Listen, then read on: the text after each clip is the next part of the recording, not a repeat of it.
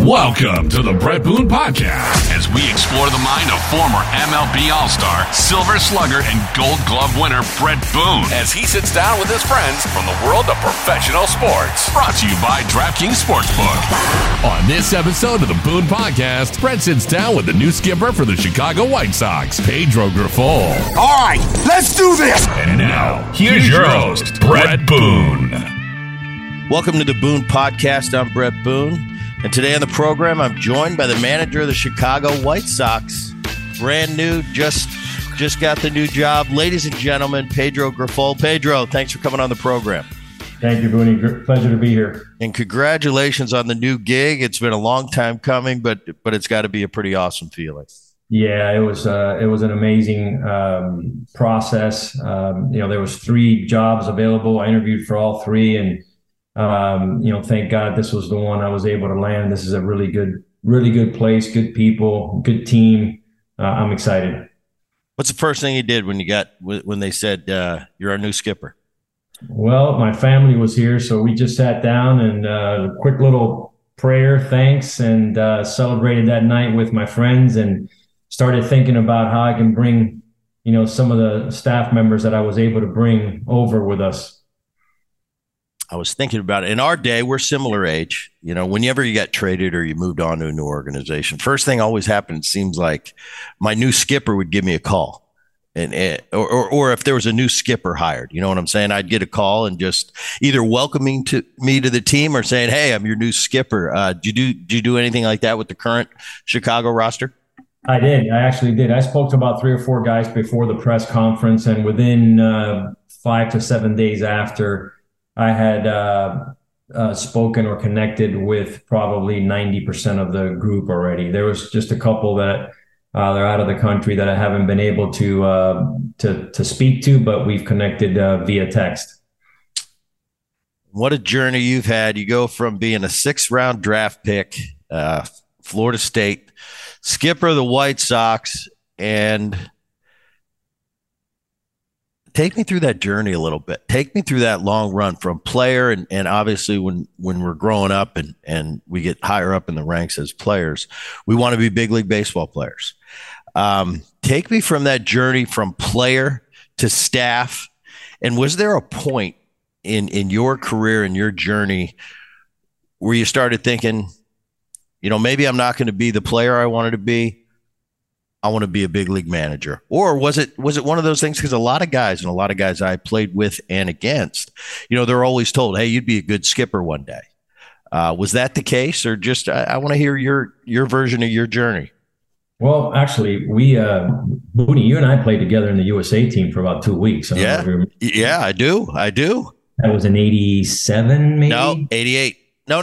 I'm sorry. 89, wasn't it? 89. That's right. 89. Yes. 89. The umbrella defense with, I forget who was the name of the manager? He's from Miami. Charlie Green. Charlie Green. Because I just had recently on the podcast, we had Raul Ibanez, who played at Miami-Dade, who played for Charlie Green. And we talked about that. We talked about the umbrella defense. Anyway, go ahead. Yeah. So anyways, obviously, growing up in Miami, it's a hotbed for baseball. I played at Columbus High School, then went to Florida State, won no part of the University of Miami. And I liked Florida State since probably I was a freshman in high school. So ended up playing there, played 3 years there, went to 6th-round pick, like you said, with the Twins, and just moved up quickly, and I was and I got drafted in 91 and 93. I was in AAA playing, and I had my first injury with my shoulder, and I had it again in 94. And it was in 94. It's funny you mentioned that. You said, take me through that journey. And if there was one particular moment in 1994, when I ended up having shoulder surgery, I was having a real bad year. And as soon as I had the surgery, there was a scout by the name of Larry Corrigan that was a part of the Twins organization. And he was there visiting us. And I said to him, "Larry, what do I need to do to be able to manage after I'm done?" And the reason I asked him that, Boone, was because I was already thinking about it. Phil Roof and a couple other managers saying, "Hey, you know what? You got a chance to be in this game a long time. Just play this out as a player, and but there's a future for you. So I had already thought about that a little bit. And then when you have that surgery, when players have surgery, you always have that fear of, am I going to be able to get back? So I had the surgery. The fear was there. So I was already thinking, what can I do after the game? So my passion was to be on the field. So I asked Larry Corgan, and back in the day, if you didn't have gray hair, you couldn't manage. Now, if you have gray hair, you probably won't get an opportunity. I have no hair, but that's because of my daughters, 3 girls. But anyways, I asked Larry Corgan. Larry Corgan said, "Hey, you know what? You got to play at least 5 more years to be able to manage." And I said, "Really?" And he goes, "Yeah. If you want to be able to do this and do it right, you got to get some time in as a player. You can't play 3 or 4 years and then expect to go into player development and manage a ball club." And I was like, okay. Luckily, I was able to bounce back a little bit and got Rule 5 by the Mets, minor league Rule 5, and was able to hang on for about 5 more years.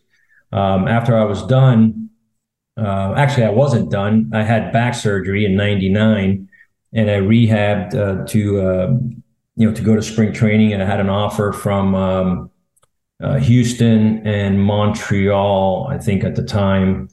I think it was Montreal. I'm not sure. It was Houston and somebody else. But they weren't inviting me to big league spring training. And that would have been my first year. Catchers, there's 7 or 8 of us that go to spring training. If you're a AAA catcher and you're not going to major league spring training, you're just going to spring training to catch bullpen and see you later. So I was like, I don't think I want to do that. So I headed on over to the University of Miami for a game. They were playing Florida that night, and I walked in there. And as soon as I walked in, one of the scouts said, "Hey, are you going to go back to playing?" I'm like, I'm not sure. And he goes, "Well, there's a job available here. The Mariners are looking for an area scout." And I had 2 kids at the time. I had 2 kids at the time. And I'm like, you know what? A scouting job in South Florida would be kind of nice. Stay home with the family, my kids, my 2 daughters at the time. And I'm like, yeah, I'm telling them I'm interested. The next day I met with John McMitchin of the Seattle Mariners, and the following day I got the job. So the game took me in a direction where I didn't really want to go, but at the time it was really good for my family. I always wanted to be on the field, but I started as a scout, and ended up doing that for 6 drafts. But after the 3rd draft, I was like, I don't want to do this anymore, man. I want to be on the field. And I had an opportunity to go to Tennessee, University of Tennessee. And when I told our vice president of player development and scouting that, he goes, "Well, why do you want to go there?" And I said, "I want to be on the field." And he goes, "Well, let me get back to you." And the following day, he goes, "Look, I can allow you to manage short season, but you have to do the draft in Florida." So I said, "That's cool. I'll do that. I'll do the draft and then go manage Everett, in the Northwest League." So I did that for 3 years, and that was pretty fun. That was summers in Seattle, as you know, are pretty cool. And then after that, they made me the field coordinator. They made me the farm director. Didn't want to do it. After 3 years, I didn't want to do the farm directing thing and didn't like the office. I missed the field too much. I ended up going to winter ball to manage in winter ball. And after that, I told them I'm done. I'm done with the office. And they put me to manage an A-ball for a year in Seattle in High Desert. And after that, I went to Kansas City. I took a rookie ball job in Kansas City to be with my family because I've been out for a long, long time in winter ball. And on May 30th, Boone, Dayton fired both hitting coaches and brought me and George Brett up, and that was it. 10 years later, here I am. Yeah, I mean, you're at this point, it's like you're doing it all. Like you said, you're director of minor league operations. You got some experience now managing on the field. You go to the Royals in a minor league role, and like you said, in 2013. You called to the big leagues, and you and George are the hitting instructors now. Is that the last thing you expected in 2013 was at the beginning of the season? Oh, yeah. I was in rookie ball, and I took the job only because it was in Arizona and we were living in Arizona. That's the only reason I took the job. And because I was planning on taking the year off, because 3 years of winter ball as a farm director, which, by the way, I got to, give my many thanks to Jack Zarenzik that allowed me to do that. A farm director going to winter ball, it's unheard of. And he gave me that opportunity because he knew how much I wanted to do it. So I was ready to take the year off. And I said, I'll do a rookie ball job because I'm with my family here in Arizona. And not only is it hard to go from rookie ball to the big leagues, but I'd never been a hitting coach before, ever. Which is, by the way, the worst job in the world. I mean, when the hitters don't hit, you suck. Yeah. And when the hitters do hit, it has nothing to do with you. It's because you got great hitters. No doubt. And here's the happiest day of my life was when I got to the big leagues as a hitting coach. And the second happiest day of my life is when Ned Yost told me, you're not going to be the hitting coach anymore. I'm going to make you the catching coach. Right. And so, I mean, that's just the hitting coach's job. It's a really, really tough job. I had never done any hitting coaching before prior to Kansas City. Obviously as a farm director and a field coordinator, you dig in and you hear, you hear the meetings and you hear coaches all the time and you're in the cages. But as far as leading a group on the hitting side, I had never done it before. So, George, after 8 weeks tells me, hey, Pete, I'm out of here. I'm not doing this thing anymore. And I said, are you sure? And I'm like, yeah. He goes, so Dayton comes down to me and says, hey, you're our hitting guy. And then after the year, he says, so here's a 2-year deal. You're going to be our hitting guy for the next couple of years. So I'm like, now I'm all in with the hitting. But in that next year, Boone, that next year we started off the year and we hadn't hit a home run in probably 3 weeks as a team. We were the only team in baseball without a home run. And about 3 weeks into it, Ned says, hey, you know what? I want to shake things up here. I want to put you where I think you belong. You're going to start doing the catching, help me here on the bench. And I'm going to restructure some of the staff. And I'm like, I'm all in, man. And that was it. Yeah, I know George. I've seen some interviews with you. George has been a big part of your life through this whole process. But at first, you could probably hide behind, well, let George. George is the headliner here, and let him do it. You saw he got out in a hurry. I've had and you probably have too. Along the way, we have so many different hitting coaches. I've had so many different hitting coaches in my life, and I can count on one finger or two fingers, the guys that really could help me. And it's almost like, for me, it was the words. It wasn't physically, we all know as professionals and big leaguers, when you get to that level, we know how to hit.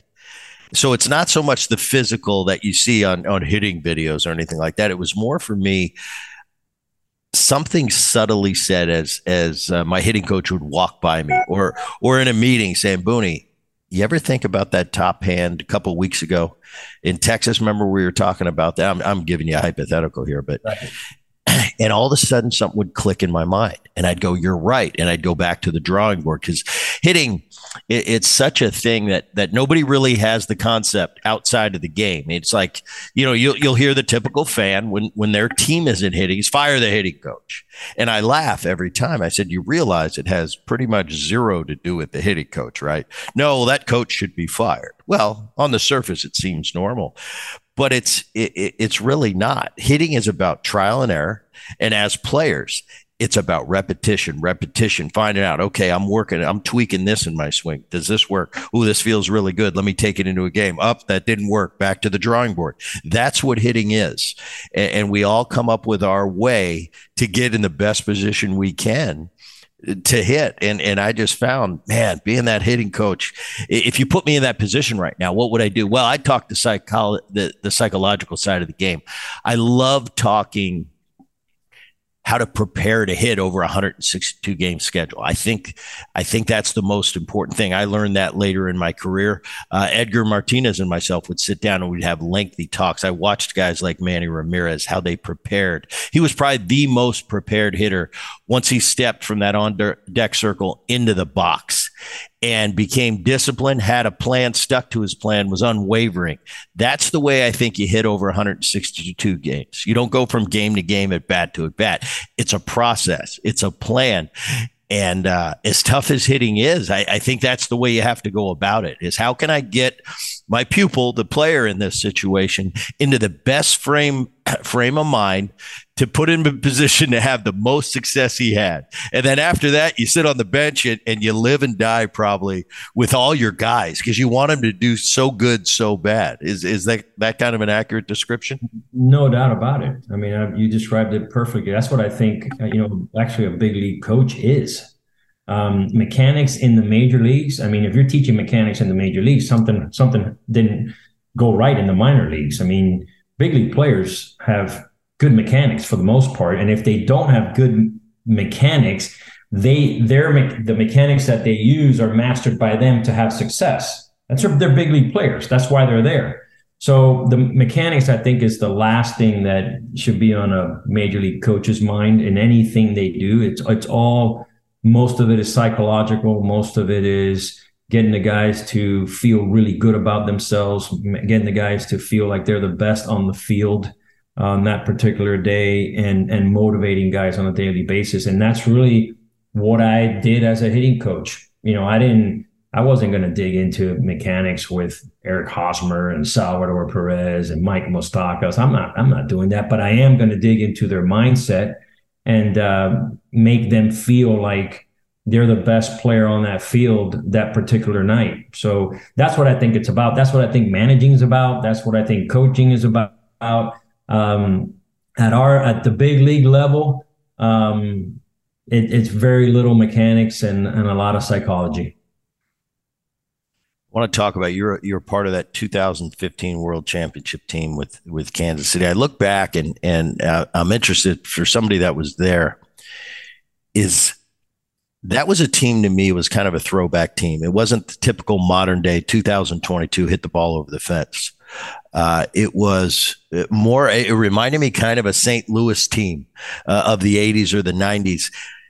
But with a little bit of a twist. I think this modern day game where so much money now is put into a power bullpen. I mean, when I was coming up, in 1990, it was kind of the beginning of it. You had Charlton, you had Dibble and Randy Myers. They were the nasty boys in Cincinnati. That was kind of the beginning of, wow, that's a power bullpen. Not like today. Today, it's such a specialist job. There's guys that are in the 5th, and the 6th, and the 7th, and the 8th, and it goes on and on. A lot of the resources are put into the bullpen, whereas even 20, 25 years ago, that wasn't the bulk of the resources. They didn't go into the bullpen. They become really important in the modern day game. That 2015 Royals team, as I remember, it seemed like it was the beginning of what is the norm now. You had that power bullpen. You mentioned Hosmer, Moustakas, Kane, Rios, Salvador Perez. I know also is a big part of your journey. We're on that team. But take me through that year, and am I wrong when I say that was the beginning of what we know now as that power bullpen era? No doubt. It started in 14, and you said you had your guest was Ibanez the other day. It started with Ibanez in 14. Ibanez came over from Anaheim, and we were playing at Chicago at the White Sox, and they had a player-only meeting. And Ibanez told these guys, because we were just at 500 or maybe a little bit above. I'm not real sure, but we weren't clicking yet. And Ibanez said, "Look, I don't know what's going on here. I just got here, but you guys are pretty damn good, and you guys don't know yet how good you are and how tough you are to play against." He said, Raul, from looking at it from the other side, with the Angels at the time, we didn't want to play you. Nobody wanted to play you. You guys can run, you put the ball in play, you hit and run, you play great defense, and you play a 5-6 inning game. And then, if you guys have the lead by 5 or 6 innings, game's over. So that's where it kind of started. It just became a 5-6 inning game. That's what we were about. That's what these guys, they knew that if we had the lead by the 6th, game was over. So we played baseball to get the lead, get it early, get it to the 6th inning, and hand it over to that bullpen. And that's what we did in 14. Remember in 14, we got to the World Series. We didn't lose a game in the playoffs in 14. And it just, when we lost that 7th game against the Giants in 14, you figure, we got a long season. I wonder how these guys are going to respond next year when they come to spring training. And I'd be damned, they got to spring training and there wasn't any lapse from a long season the year before. It was almost the opposite. It was like, we're not losing the 7th game this year again. And these guys were just winners. They played together in the minor leagues. They won everywhere in the minor leagues. They knew how to win. They knew how to do the little things to win a baseball game. And then once that bullpen came together, they knew our game was shrunk into a 5 or 6 inning game. So it was almost like we're playing the 7th, 8th, and 9th inning in the 3rd, 4th, and the 5th to get the lead because we knew we were going to have Madsen, Hochaver, Herrera, Davis, Holland, and these guys were going to shut the door every single night. So that's kind of the baseball that we play. You're right. It's a throwback. And I think and you're right. I think it started, it started that trend to where, you know what, starters are hard to find. Starters that go, 3-4 times around the order are really, really hard to find. And if you find them, they cost a hell of a lot of money. So why don't we start building bullpens where starter give us 5 innings and we have guys that can shut the door, and that's what's happened in the game. I think you're right, because there's only a handful of teams out there that, like you said, those premium starters. I mean, you look at the Mets right now; they have a Max Scherzer. They just signed Verlander. They're both making over $40 million. They're both. I think Verlander's coming up on 40 years old, Max in his late 30s. Not every team can whip out 80, 90 million for 2 frontline guys. And that's the old guard. It's always been best start pitching. That's who wins the World Series. Now, if you can line up guys like that, that gives you a pretty big edge. But I think the bullpen and today's kind of building block is, well, the masses can build a bullpen. The masses can't have 3 starters at $40 million a piece. So I think that's why you've seen it. And I watch, the last couple of years in the playoffs, you watch the teams with the power bullpens, not necessarily win the World Series, but they're going deep into the tournament. And that's a day. We're in a day and age where, man, economics they're flying through the roof. And when we first came up, I got to a point, and I'm very thankful for the years I played, and the money was pretty good. At the end of my career. But man, you look up on the board now and it's like, that guy got that much money. It's amazing. And you take a step back and you go, it's a new time. It means that the industry's doing that well, because one thing we know about these owners, they're cutthroat. They can be tough at times, but they're not stupid people. And if they're paying this kind of money, that tells you that there is a lot of money in this game. And as far as you keep that boat going in the right direction, and we've had no work stoppages now. The last one was 1994. You keep this ship in the right direction. The players especially are going to continue to thrive economically, definitely. It's pretty awesome to see some of these contracts. I shake my head sometimes, but then I kind of get out of myself and go, that's the way it is now. And it's been generations and generations that have fought to get to where these players are now, and they're making a ton of money. It's kind of, at times I just go, wow, that's unbelievable. That's pretty cool. And you know what? Speaking of the starters, our I don't want to change the subject, but our starters are pretty good. These are guys that can go deep in game. So we have the makings of having a really nice rotation with a really good bullpen. Really good. Hendricks, your closer. Yeah. Lopez, you got that Graveman kid, Graveman, yeah. I still have a little bit, I'm a fan of the game. Usually not a team, but yeah, my heart's kind of still in Seattle. That's where my big years were. I have a lot of great memories there. So I keep one eye on the Mariners all the time.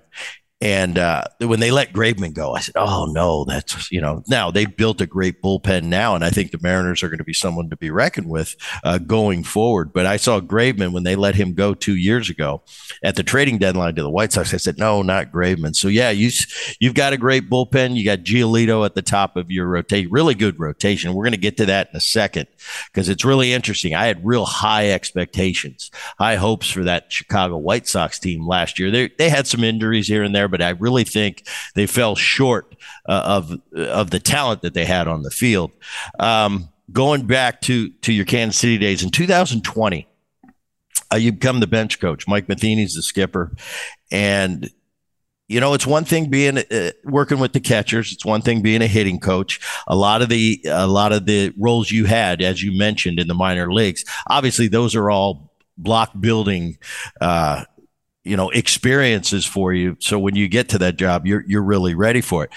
First time you're the bench coach. Talk to me a little bit about behind the scenes being a bench coach. I know my bench coaches. We had John McLaren was a big guy. He was always Lou Pinella's guy, and he played a huge role. Nobody knew who John McLaren was, but I knew how important he was to those Mariner teams of the early 2000s, what he did behind the scenes. He was kind of the eyes and the ears. He'd take the temperature of the clubhouse, and he wasn't a guy that went and told on players or anything like that. He just wanted to get that temperature out in the clubhouse. Because as a skipper, I think the great skippers I've seen, they're personable, they're hands-on, but at the same time, there's got to be a safe distance between player and skipper. There's just something about it, because you got to make big decisions. There's going to be a point in this season where if you get too close to a player, you got to call him in your office maybe and say, hey, we're sending you down or we're trading you. That's probably some of the toughest parts of the job. You haven't experienced them yet, but you're going to. Take me through that first time you're the bench coach and what that means to a big league manager and how important it is. You know what? I was lucky that Ned used me as somewhat of a bench coach since 14 on until when he retired. So it was me and Wakamatsu, and Wakamatsu obviously was the bench coach, but I did a lot of those duties and the game planning and in the clubhouse. So I got a little bit of a head start on that. I didn't have the title, but I did a lot of the bench coach stuff, especially on the game planning part of the game. So when I got the job with Mike, since I had been there a while, the adjustment wasn't that big of a deal for me. It was just, learning Mike's personality, because I have to have the opposite of what he's got. And I think that's the balance. If he's tough as nails, then I got to be loose in that clubhouse. If he's loose, then I probably have to be a little tougher in that clubhouse. So, and I think that's the balance that you have to have, obviously, as a bench coach. And the way Mike did it and the way he presented it to me was actually awesome. He said, look, I want you're the manager of this team. I want you to manage the game. I want you to manage this team. Obviously know that I'm the manager, but I need you to also be the manager and bring things to me as you see them. So our relationship was really, really good. He allowed me to be myself. He allowed me to manage a game. He allowed me to just any thought that I would have, just let him know. He gave me the liberty of being this second manager, which is what you are as a bench coach. But my strengths are communicating. Communication is my strength. So I was in that clubhouse. I had built really good relationships, and I was able to facilitate those relationships, to Mike, so that he can build those relationships quickly. And that's why I thought him and I worked really well together. And that's what I'm looking for in Charlie. Charlie's a loose guy. He likes to have fun. I like to have fun, of course, but I'm a little more intense. And I think Charlie brings a good balance to our duo here in Chicago as well. The end of the 22 season, and now we get into the crux of it, and I'm really interested in this. The interview process. You had mentioned you interviewed for all three jobs this offseason. You interviewed for the Tigers twice, the Orioles. You were a finalist with the Giants. So the interview process. When you go into an interview, and today they're a little more technical probably than they were back in the day. There's a lot of steps to them. There's different sessions. Some guys might be in the first round. In the second round, they're going to bring in him. And third round, maybe the owner's sitting in there. Take me through the interview process. You've done it a lot. And when you walk out of each and every one, do you kind of have a gut feeling like I killed it, or man, that wasn't a good interview? I did until I had the White Sox interview. So you walk out there. The first thing you got to do, and I learned this probably 2 or 3 interviews into it, is you can't try to mold yourself into what you think they're looking for. You just got to be you. And if they like you, they buy you. If they don't, they move on to the next guy. And I learned that probably 3 interviews in, and I got to home and she told me how to go, and I'm like, look, I'm done just trying to, say the right things and be the person they might want me to be. I'm just going to be me. And if they buy me, they buy me. And if they don't, they don't. And that's just, after you go through a few of those, you kind of realize, okay, this is what I got to do. And that's what it was for me. This year, it was exhausting, Boone, because there was 3 of them, and we, I was bouncing around from, luckily Miami's home, but I had gone to Chicago for a Monday interview, then came to Miami, got home like at 11:30 at night, and then I had a 10 o'clock interview in Miami, and then I had a couple of days I had to go back to Kansas City and have an interview there. And each process is different. Some teams are, you just sit around and they ask you, they pepper you with questions for 4 hours. And some teams put you through, simulators and, mock press conferences and, all that kind of stuff. So you got to be well versed to do all this stuff. And you got to probably have done it before in some shape, way or form, and luckily for me as a farm director, you get in front of the media, you get in that, the press room over there in Seattle, and you talk to a group of 25 or 30 media members. So that was certainly helpful. But the difference this year was, Miami, I thought I had a good interview in Miami. I thought I had a really good interview in Kansas City. But in Chicago, it was different. My wife asked me how to go, and I said, this one's different. And she goes, what do you mean? I said, I think this one's real. I had that feeling. We just sat in a room. There was 4 of us, and we just had a connection.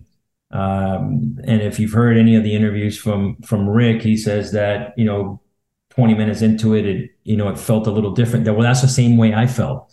20 minutes into it, I was like, you know what? This is a really good match right here. These guys are a blend of old school and new school. They've been around the game a long time.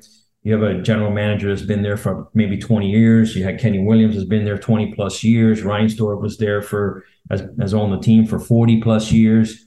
These guys have been around the game. Chris Getz I had as a player, in Kansas City, and Jeremy Haber also had been there a long time. So it was almost like a family environment, and they were just, this is about baseball. It's not a real big front office.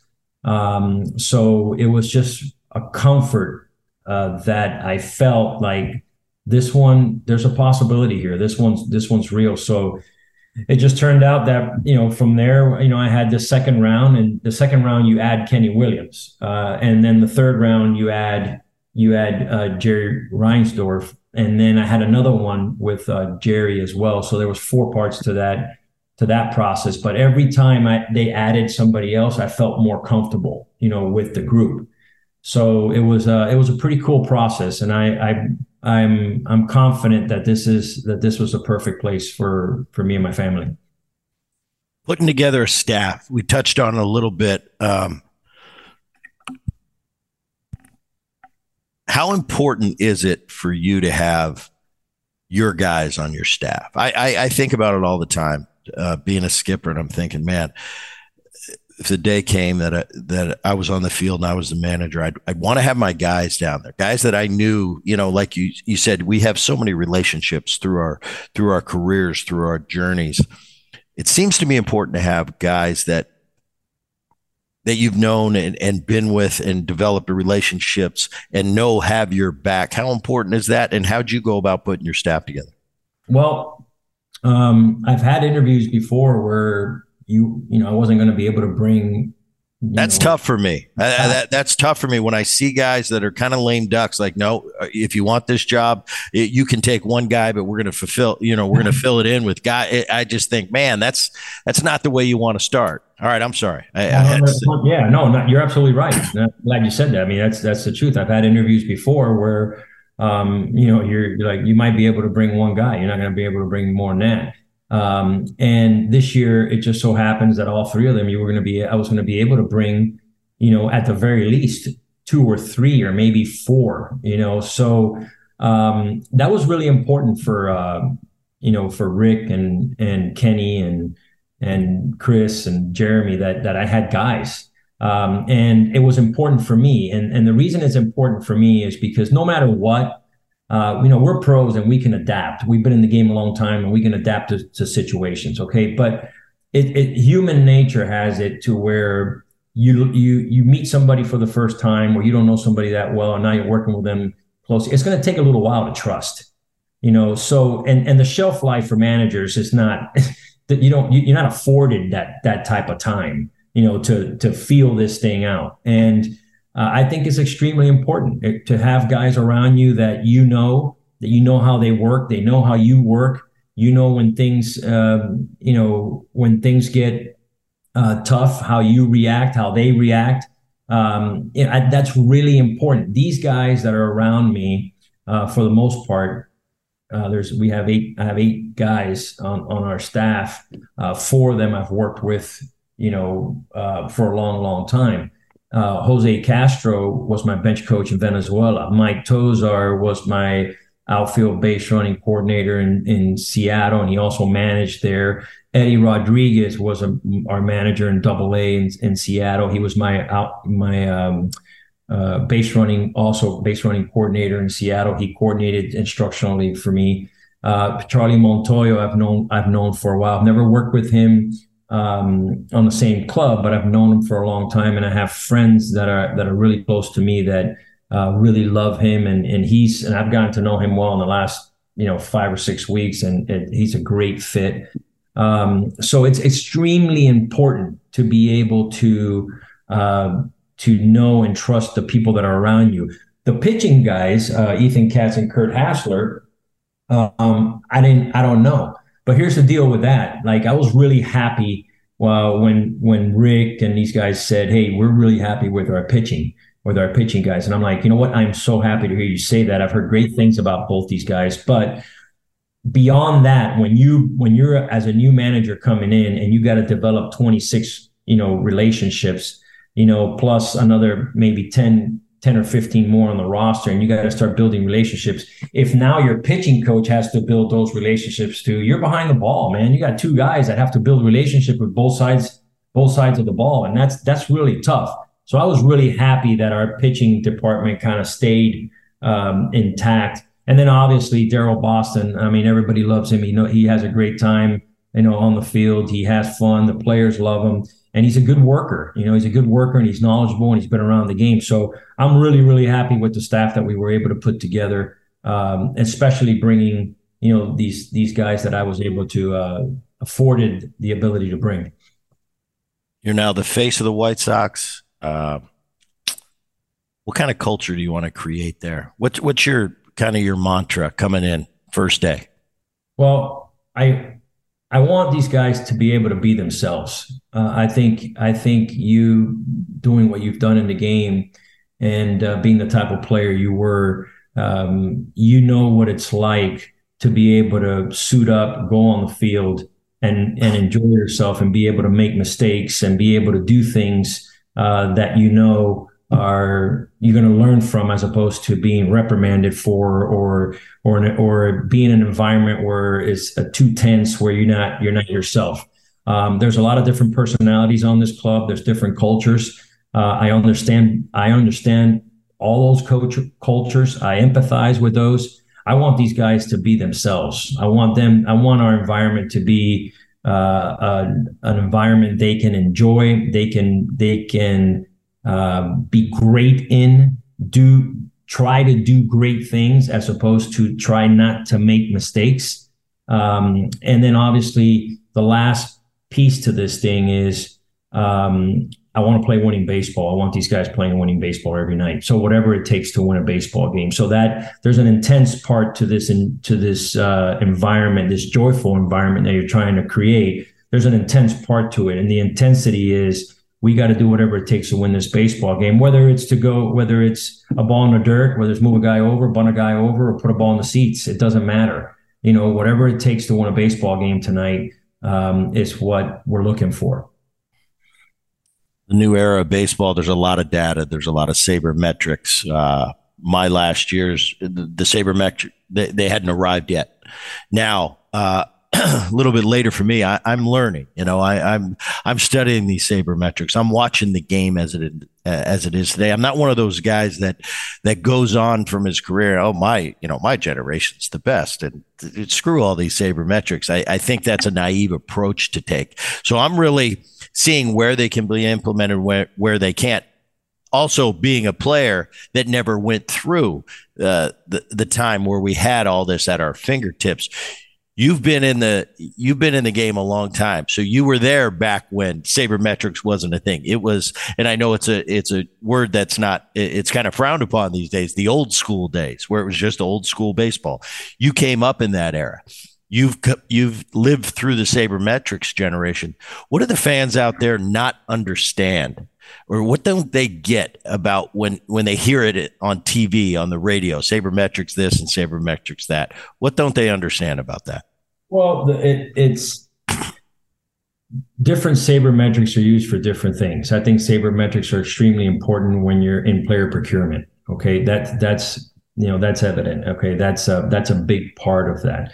When you're down there in the dugout, you're pre-game. Okay, you can use all the sabermetrics and all the numbers and create a plan and game plan for that night. But you're not going to be able to apply that stuff in real time. Okay, unless you've planned for it before. So the sabermetrics, it's a game planning type of thing, and then once you get into the game. In real time, it's an instinctual, it's experience, it's just reacting to a situation, to how you practice, to how you prepared, to that kind of stuff. Sabermetrics, I'm not going to say they're just numbers because they do prepare you, but it doesn't help you navigate through a game if you're a player. It helps you navigate through a game. If you're a manager, based on what you prepared for that day and what you have available that day. So it's a big part of it. What I'm trying to say, it's a big part of it, but it's not the end all be all. And there's a lot of instinctual stuff that needs to be applied, during the game as a manager and as coaches. And there's a lot of psychological stuff that has to be applied that there's no sabermetrics for. So there's a lot to this game that goes well and above and beyond sabermetrics. When you step into that dugout, and it's not, you've managed before. This isn't your first go around. You're managing the Chicago White Sox. So obviously on the surface, big deal. But you have plenty of managerial experience at the minor league level, plenty of high level coaching experience at the big league level. When you formulate your game plan, and do you ever put yourself into that player mode and go, okay, what was important to me as a player? I mean, I'll give you a layman example for me. What was important to me, especially as a younger player, was coming to the ballpark and not having to, I was an everyday player. I played 155 plus every year. What was number one for me was not having to go into that clubhouse and check the lineup. Now, I wanted to play every day. I thought I was Cal Ripken when I was 24 years old.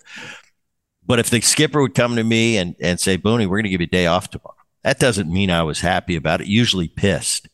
But I had the night to sleep on it. I'd wake up the next morning. I had a mind frame. So I was going to be a good teammate that day. I was coming in. I know I have a day off. Doesn't mean I like it, but I know I have a day off. I'd come in one time in my career, and I won't name the place that it was. It wasn't exactly that way. I still played 150 plus games, but I come to the ballpark and just be floored. Like, how am I not playing today? I was still a young player. There's some immaturity in there, of course, but that was, that's just my example of things that were important to me as a player. Do you ever, when you're in that manager role, do you ever think, how would I want to be treated in this situation when I was still playing? Do you think about stuff like that when formulating your style?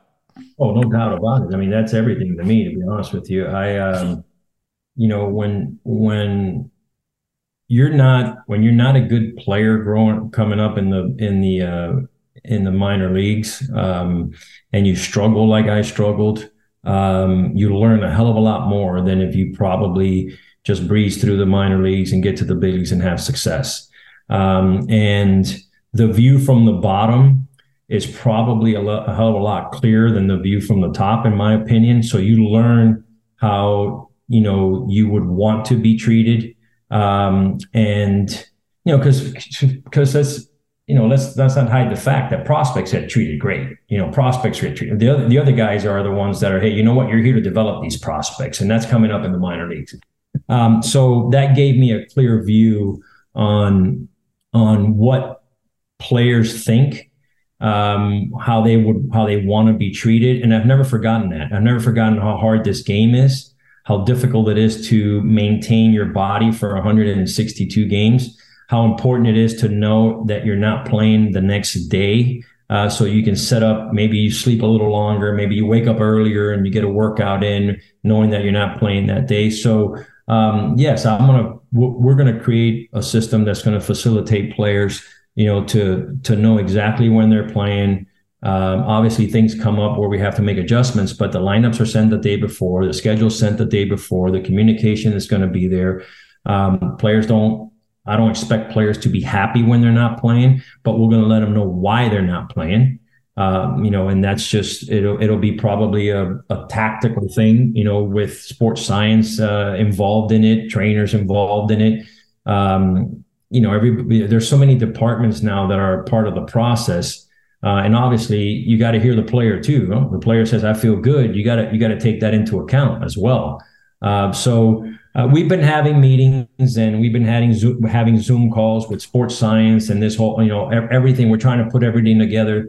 The most important thing is what you said. It's communication. It's knowing exactly what, in plenty of time, what you're going to be doing the next day, if you're playing or not, so that you can create a schedule for yourself that day, whether you want to rest that day or you want to really get after it to prepare yourself for the next day.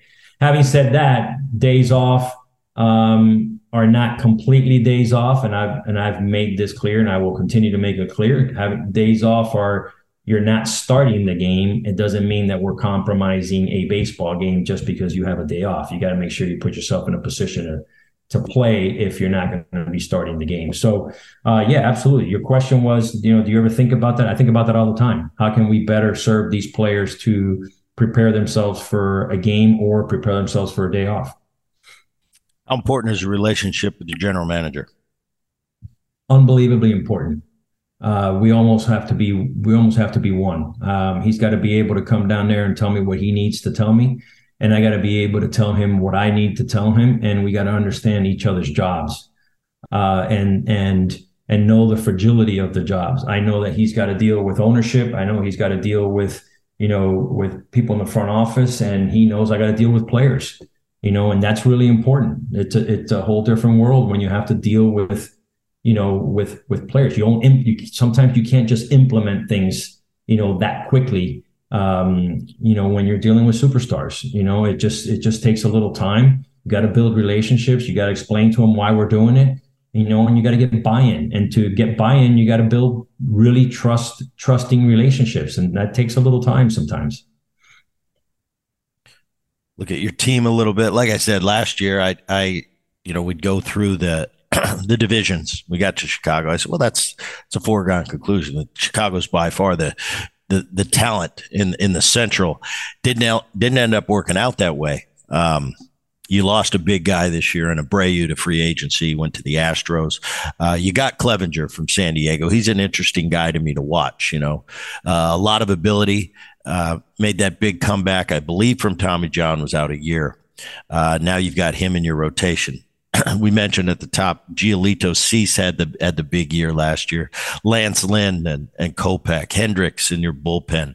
You've got Timmy Anderson at shortstop, who's been kind of the face of that franchise for a lot of years. I really like the center fielder, Robert, and I'm really interested in going forward how good of a player he can really be. Jimenez, I think you've had him somewhere, Eloy, in your journey. And you got a couple of free agents in Pollock and Cueto. How's this team looking for you? How excited are you about it? I still think you're the class of the division. Yeah, obviously losing Abreu, stings a little bit, and I think everybody knows what kind of player he was and what he meant to this franchise.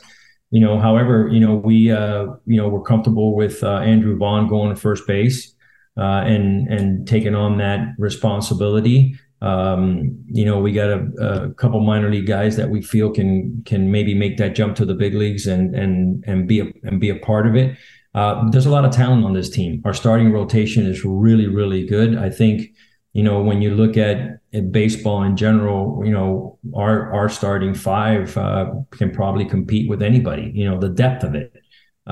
So we're extremely excited there. I think Clevenger was a great addition to that rotation. I believe he's going to have a really good year. He's been really good at the major league level for quite some time. So, and we got some veterans at the top of that rotation, which is really, really good. Lance Lynn he's a bulldog. He's a leader. He gives us innings. He's a winner. Same. And Dylan Cease and Giolito the same. And Kopech is a really, really good talent.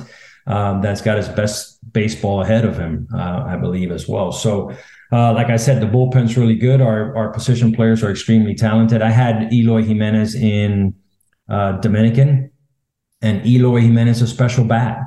I believe he's a special bat. I believe he's got that ability to hit for average and hit for power, which is a rare ability now in this game. So he's got that ability to do both. And Moncada has had success in the major leagues. I think he was top 10 or 12 in MVP voting a couple of years ago. So we're looking for him to get back to that spot. And obviously, the guy you mentioned, Tim Anderson, he's the leader. I mean, he's the guy that drives this bus. The energy, the edge that he plays with is incredible to watch from the other side. I love watching him. I think he's one of the best players in the game. And then Luis Robert in center field. There's really nothing he can't do in the game. This guy's got ability to show you five tools at any given time. And let's not forget about Grandal behind the plate. I mean, a couple of years ago, he ran a 420, on base percentage with ability to really do some good things behind the plate. So yes, we're talented. I don't like to talk about whether, we're going to win the division or whether we should or not. I just want us to play intense baseball, winning baseball on a daily basis and come out with that mentality and have fun. That's all I want to talk. I think if we do that, we have capabilities of doing some special things, but we have to do that on a daily basis. Pedro Grifol, I appreciate you coming on, man. Once again, congratulations. What a beginning of a great managerial career, well earned. You've been through it all. You've seen it all. You've been a world champion, and now you're going to be running the show in Chicago, and I'm really looking forward to watching how you guys do, because I've been one of those guys on the Chicago's jock for a few years now, and last year, how's your White Sox? I said, oh, come on, I can just tell you what I see on paper. I really appreciate it. Congratulations. And what we do each and every Boone podcast, at the end of the podcast, is we kick it back to the voice of the podcast. That voice is Dan Levy. Dan? That's going to do it for the Brett Boone Podcast. My name is Dan Levy, the technical director, producer, voice of the Boone Podcast. EP, executive producer, Rich Herrera, digital. All gets uploaded by Liz Landry. Do us a favor, share the Boone Podcast. Neighbors and friends and all those that love sports, make sure you subscribe. Never miss an episode. And while you're at it, give us a 5-star rating and share your feelings about the podcast by leaving a review on whatever platform you listen to the show. For all of us here on the Boone Podcast, he is Brett Boone. You can find him on social media at TheBoone29. I'm Dan Levy, BASS On Air. That is Base On Air, all of my social medias. Thanks for listening. We'll do it again soon. Have a great one.